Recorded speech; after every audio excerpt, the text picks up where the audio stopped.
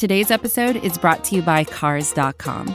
With over 2 million vehicles and 50,000 more added every day, Cars.com will match you with the perfect car for you, your budget, your life, your style. And if you're ready to say goodbye to your current car, Cars.com will get you an instant offer to cash it in. Just start by entering your license plate and get matched with a local dealer who will write you the check. So whether you're looking to buy or sell, just go to Cars.com. It's magical.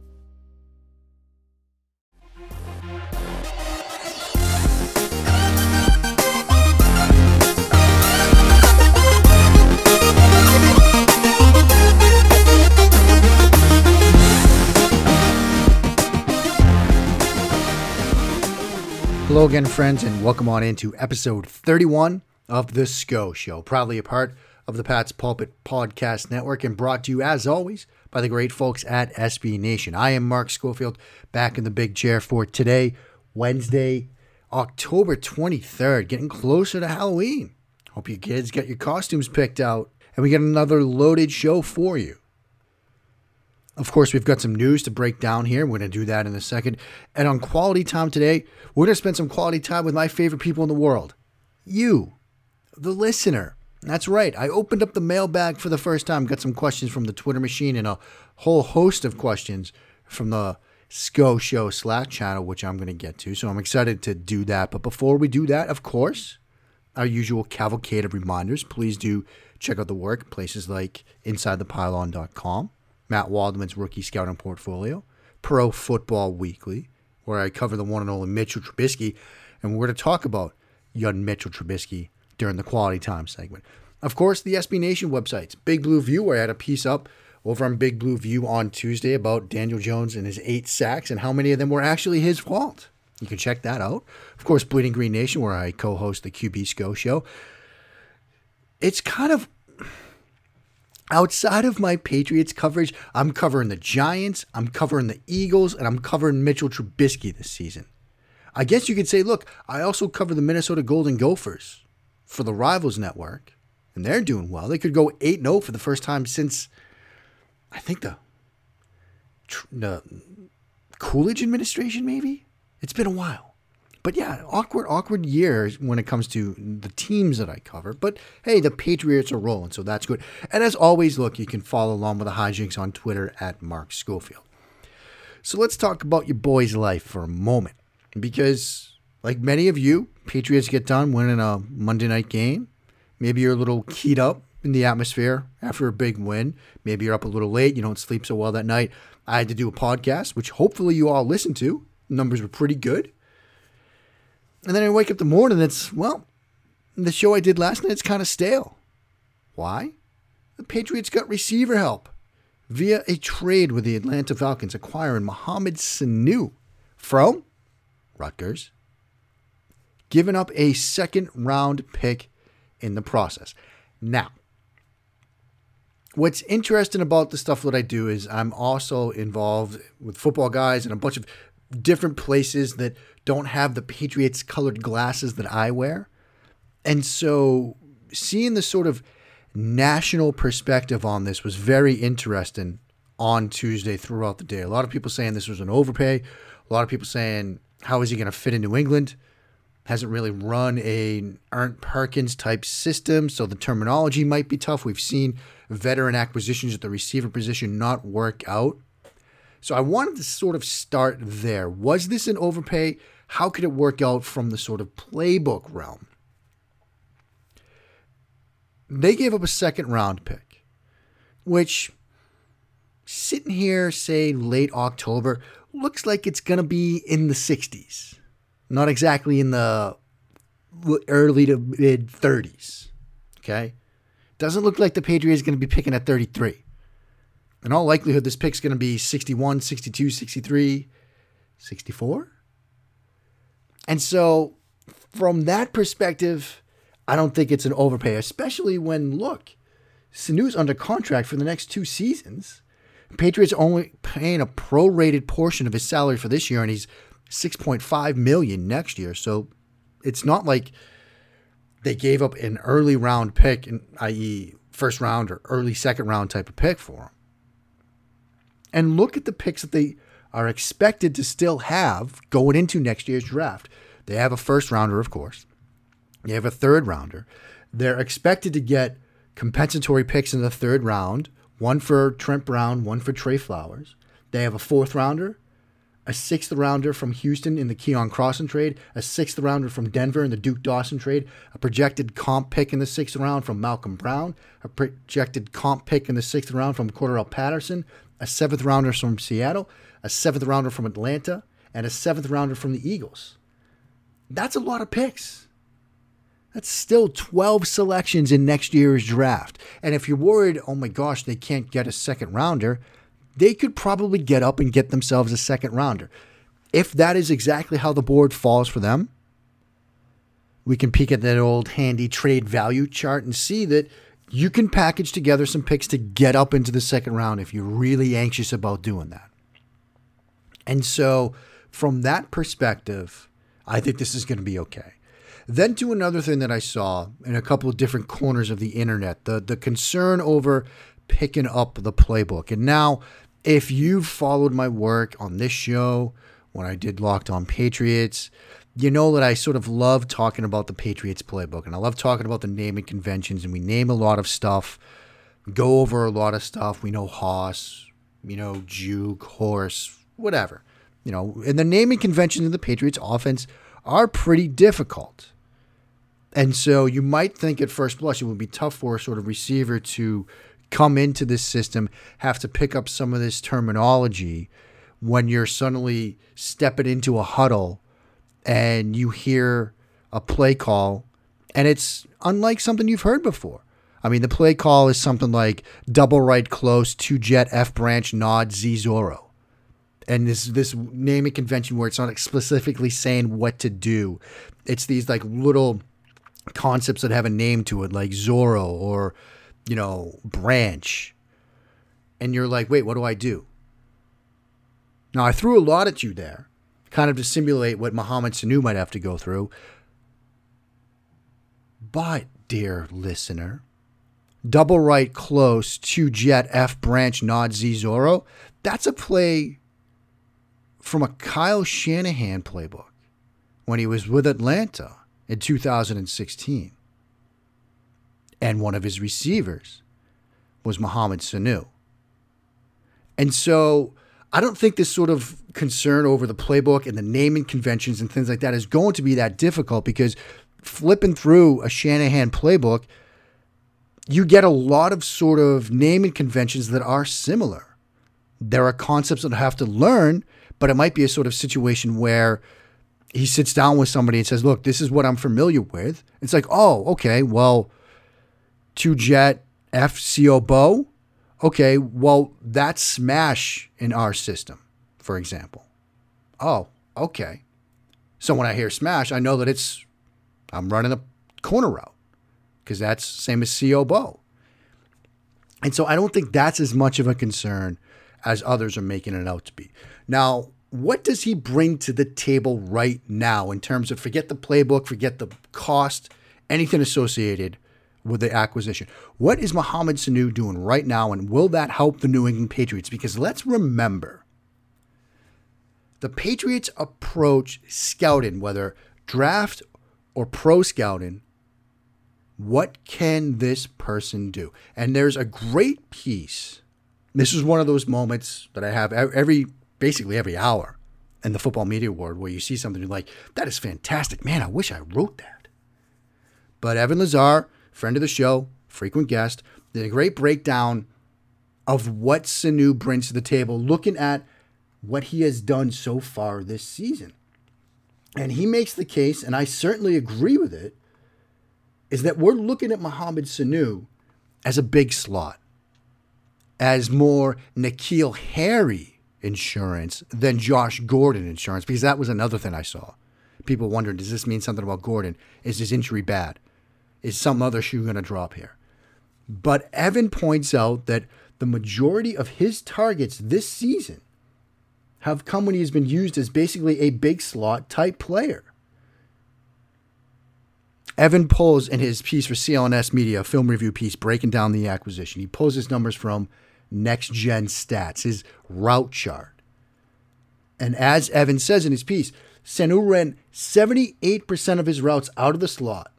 78%. He's a big slot guy, 6'2", but they're using him out of the slot. And a lot of his routes are crossers, routes break into the middle of the field.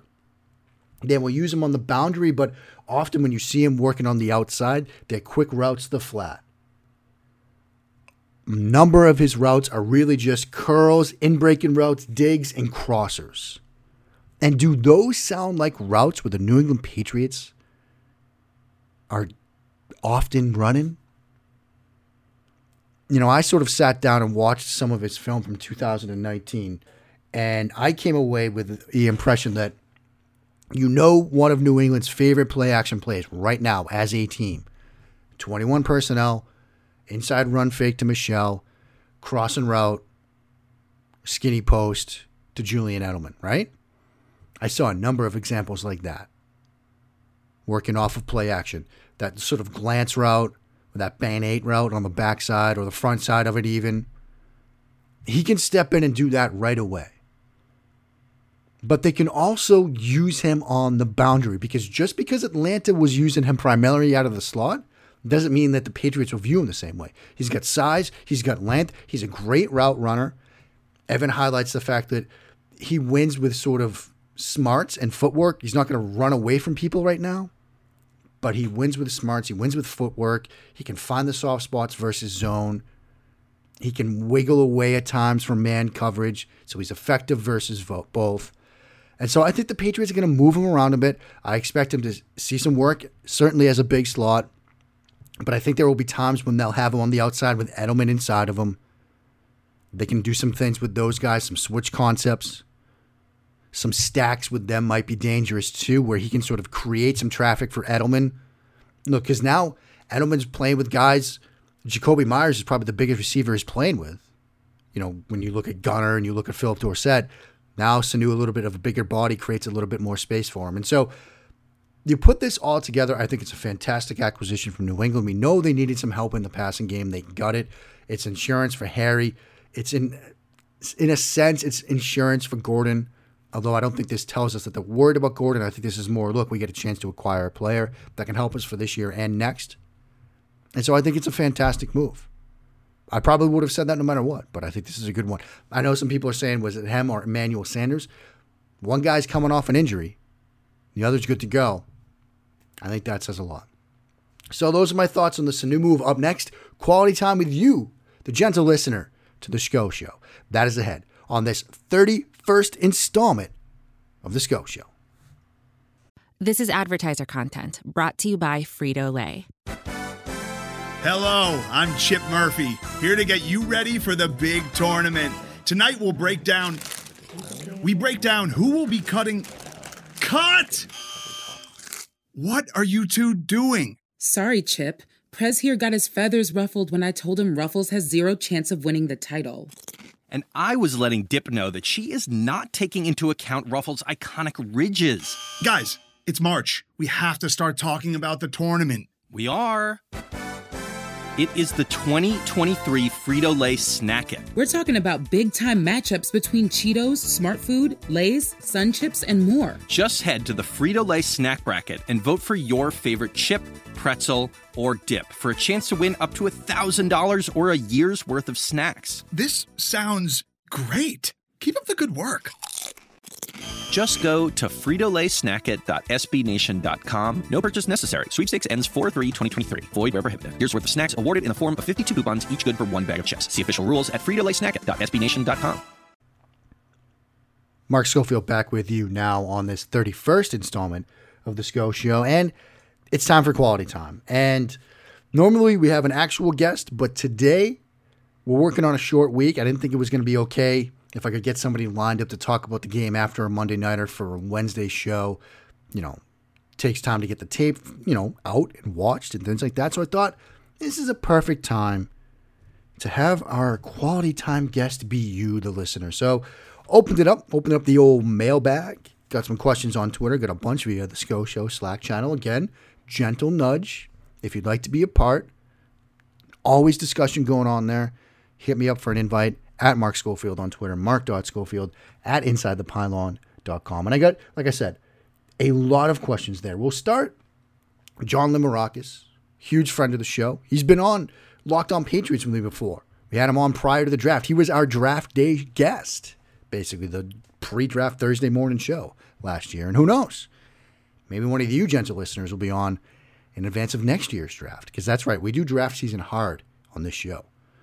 And his first question is, after 7 games now, what's your temperature on Sony Michel? And lukewarm, I think, is probably the best way to put this. I like some of what they're doing with him. I like some of the ways he's running the ball between the tackles, particularly Monday night. I liked some of the power he was showing at times. I like how they're trying to get him involved in the passing game as a receiver. They did that early against the Giants. Tried to get him a screen Monday night against the Jets. He dropped it.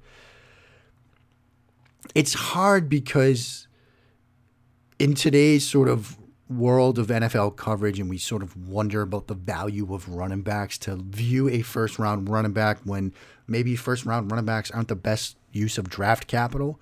So it's hard not to view them through that prism. But every once in a while, when I feel myself sort of sliding back into that realm of looking at him, I'm reminded that he was their second first-round pick, at the Bill Belichick zigs when everybody else zags. So maybe there is a plan for him going forward, and they're trying to put it together right now. But the run game as a whole isn't a strength for this team right now. And whether it's the loss of David Andrews, the loss of Isaiah Wynn, some of the other issues that they've had offensively, the loss of Devlin, the loss of Jakob Johnson even, the running game isn't good for anybody really. And so I'm still lukewarm on Michel.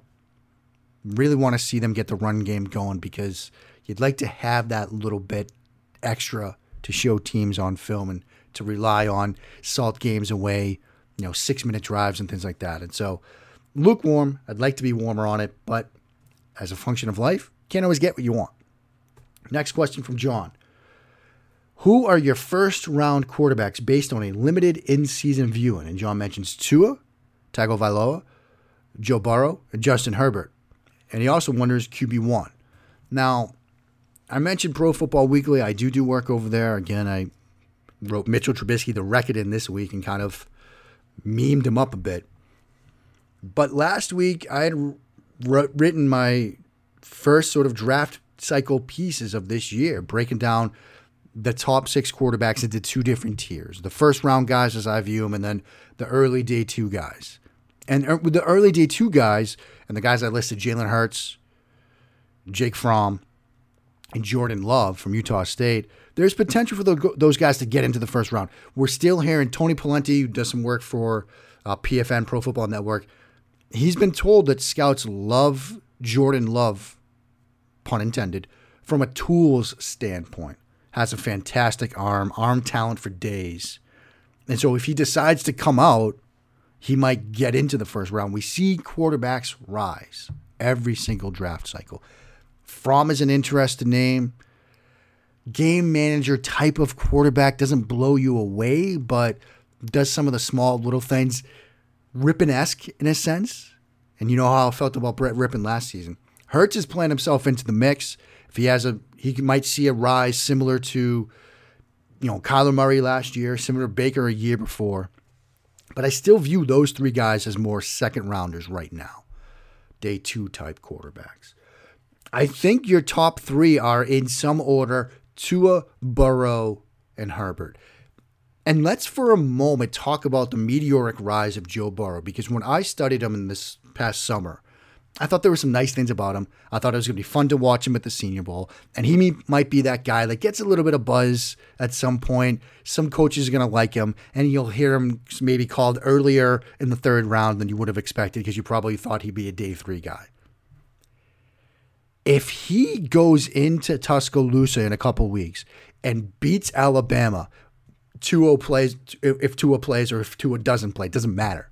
You're talking about going up against Saban and that defense, which is as close as you will get to playing an NFL team as a college quarterback, at least from a schematic and talent standpoint. He might become QB1, at least in the eyes of some, and it only takes one.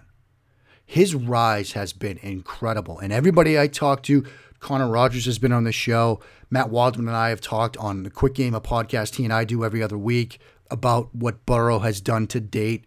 His rise is something else. And you see decisiveness. You see some stones from him. You see some velocity, some accuracy, some manipulation.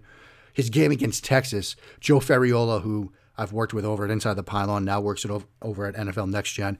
He studied that game, called it the cleanest prospect he's seen from a quarterback. The cleanest game from a quarterback prospect he's seen in a while. And I think he's got a point there. Now, it's just one game. There's a lot of football left to be played. And if he goes into Tuscaloosa and lays an egg and fades down the stretch, or if they struggle even this week, against Auburn, then maybe things change. But right now, he's moved himself into at least the first round, and he's knocking on the door of the top 10.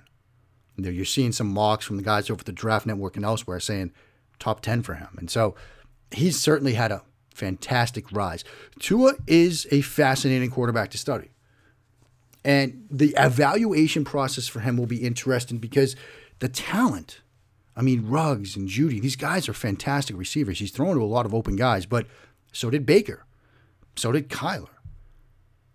And I think if you look at him, the mechanics, the way he plays the position, the footwork, the crisp release, he's going to be, when it's all said and done, if not QB1, he's going to be one of the top 5 picks, I think. I'd be stunned if he falls. Stunned. Herbert, also an interesting evaluation. I think he's a very clean quarterback. I like the ball placement downfield. He's got the ability to throw back shoulders like 30, 40 yards downfield on a line. His throw, if you want to just take one throw from a quarterback, his post route on 4th down in their game against Bowling Green last year to open the season, one of the best throws I've seen. Now, there's another quarterback knocking on this door, and that's Jacob Eason from Washington, who had a fantastic game against Oregon early last week, had a fantastic touchdown on a Mills concept. Safety comes down on the dig, throws the post over the top for the touchdown. He's making some noise too. Fascinating quarterback class, but they're always fascinating. But for me right now, it's Tua, it's Herbert, it's Burrow as the 3 first-rounders, and you can make a case for some of the other guys, but those are the 3 I'm most comfortable saying. Question from Mr. Pink, which I kind of answered in the first part. Sanu, a more versatile Amendola. I think that's a pretty good comp in a sense. You'll move him around similar to the way they moved around Amendola. I think he's obviously got some size on him that Amendola doesn't have. So I think you might see more of him on the boundary, but it's an interesting comparison. I think they might use him in similar ways at times. Another question from John Limerakis. Is Trubisky on his way out of Chicago this year? If not, how close is he? It's fascinating, studying and following and covering another team that isn't New England because it gives me insight into how other fan bases feel about their team. And when I wrote about Trubisky for PFW after their Week 1 loss to Green Bay, when I wrote about some of the warning signs, we're seeing him make the same mistakes that we saw last year. He's not learning. He's staring down routes. I got a lot of pushback on that from Chicago Bears fans. A lot of pushback. Because I wrote in that piece, I said, look, Bill Walsh, and I've used this quote time and time again in my work, but Bill Walsh said, if a quarterback doesn't figure it out by year 3, you can kind of figure it out for them that they're not going to get there. They're not going to get to where they need to be. It's year 3. The clock is ticking. I know it's just Week 1. He didn't play in the preseason, but he's making a ton of the same mistakes. And a lot of people pushed back, Bears fans, it's year 2 really because he played for John Fox, and there was a lot of excuses. I crushed him, obviously, this week over at PFW. I crushed him. Piece titled Mitchell Trubisky, The Reckoning. Folks, we have a problem. I even busted out the meme. The Tyra Banks meme from America's Next Top Model where she's yelling at a contestant who got eliminated. I was rooting for you. We were all rooting for you. That's kind of how I felt. That's how I started the piece because in the stuff I wrote this offseason, in the Bears Preview Mag article I wrote for PFW, I said I'm betting on Trubisky this year. So yeah, I was rooting for him. But we live in a meme culture, and it's time to hit him with the memes. He was bad.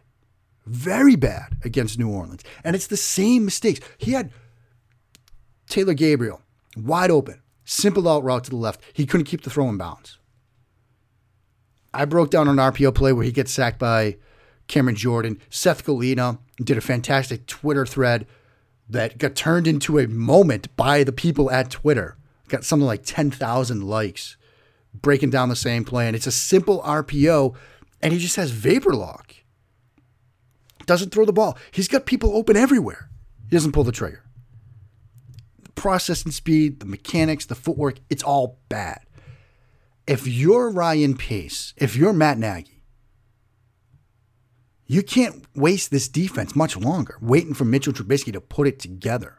And I know the defense hasn't been great this year, but it's still good enough where if you got at least competent play from the quarterback position, you'd have a better shot in this division.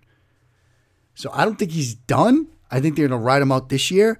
But if this trend line continues, we might be talking about Jacob Eason, Chicago Bear, because they might not go first round quarterback, but they might go sometime on day 2.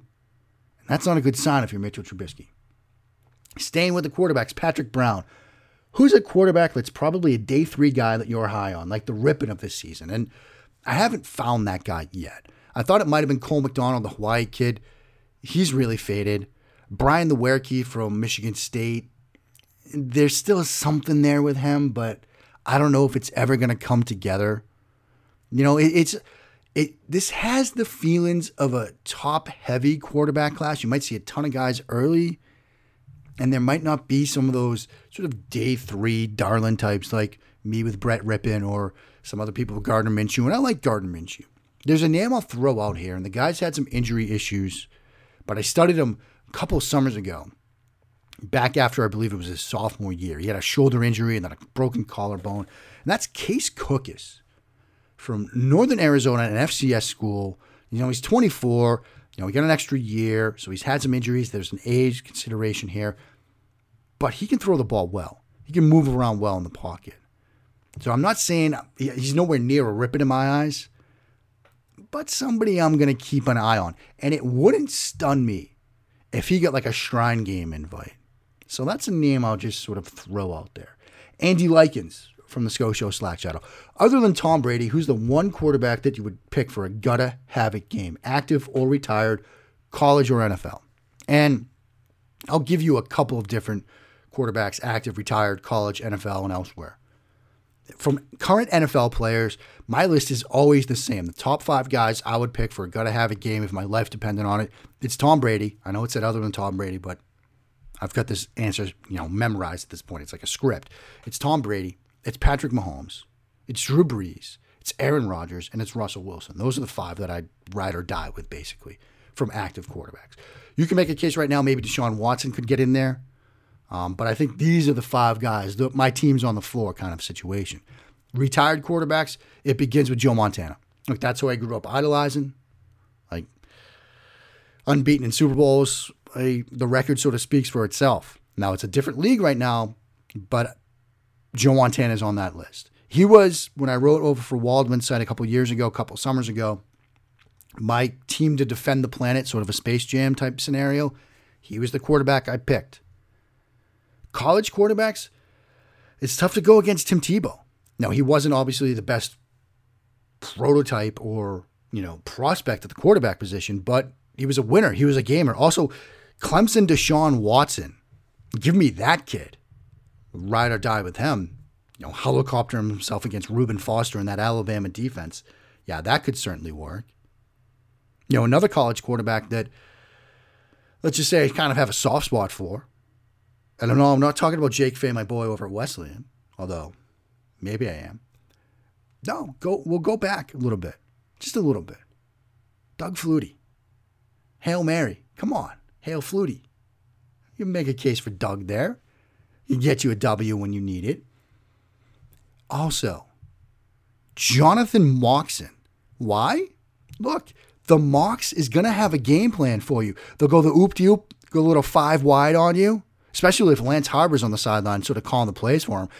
In addition to Moxon, if it's one game, just one game, especially in bad weather, give me Reno Hightower. Come out of the white shoes. Reno could get you a W. So those are some of the quarterbacks for a gotta-have-it game. And now we're going to close things out with one more question.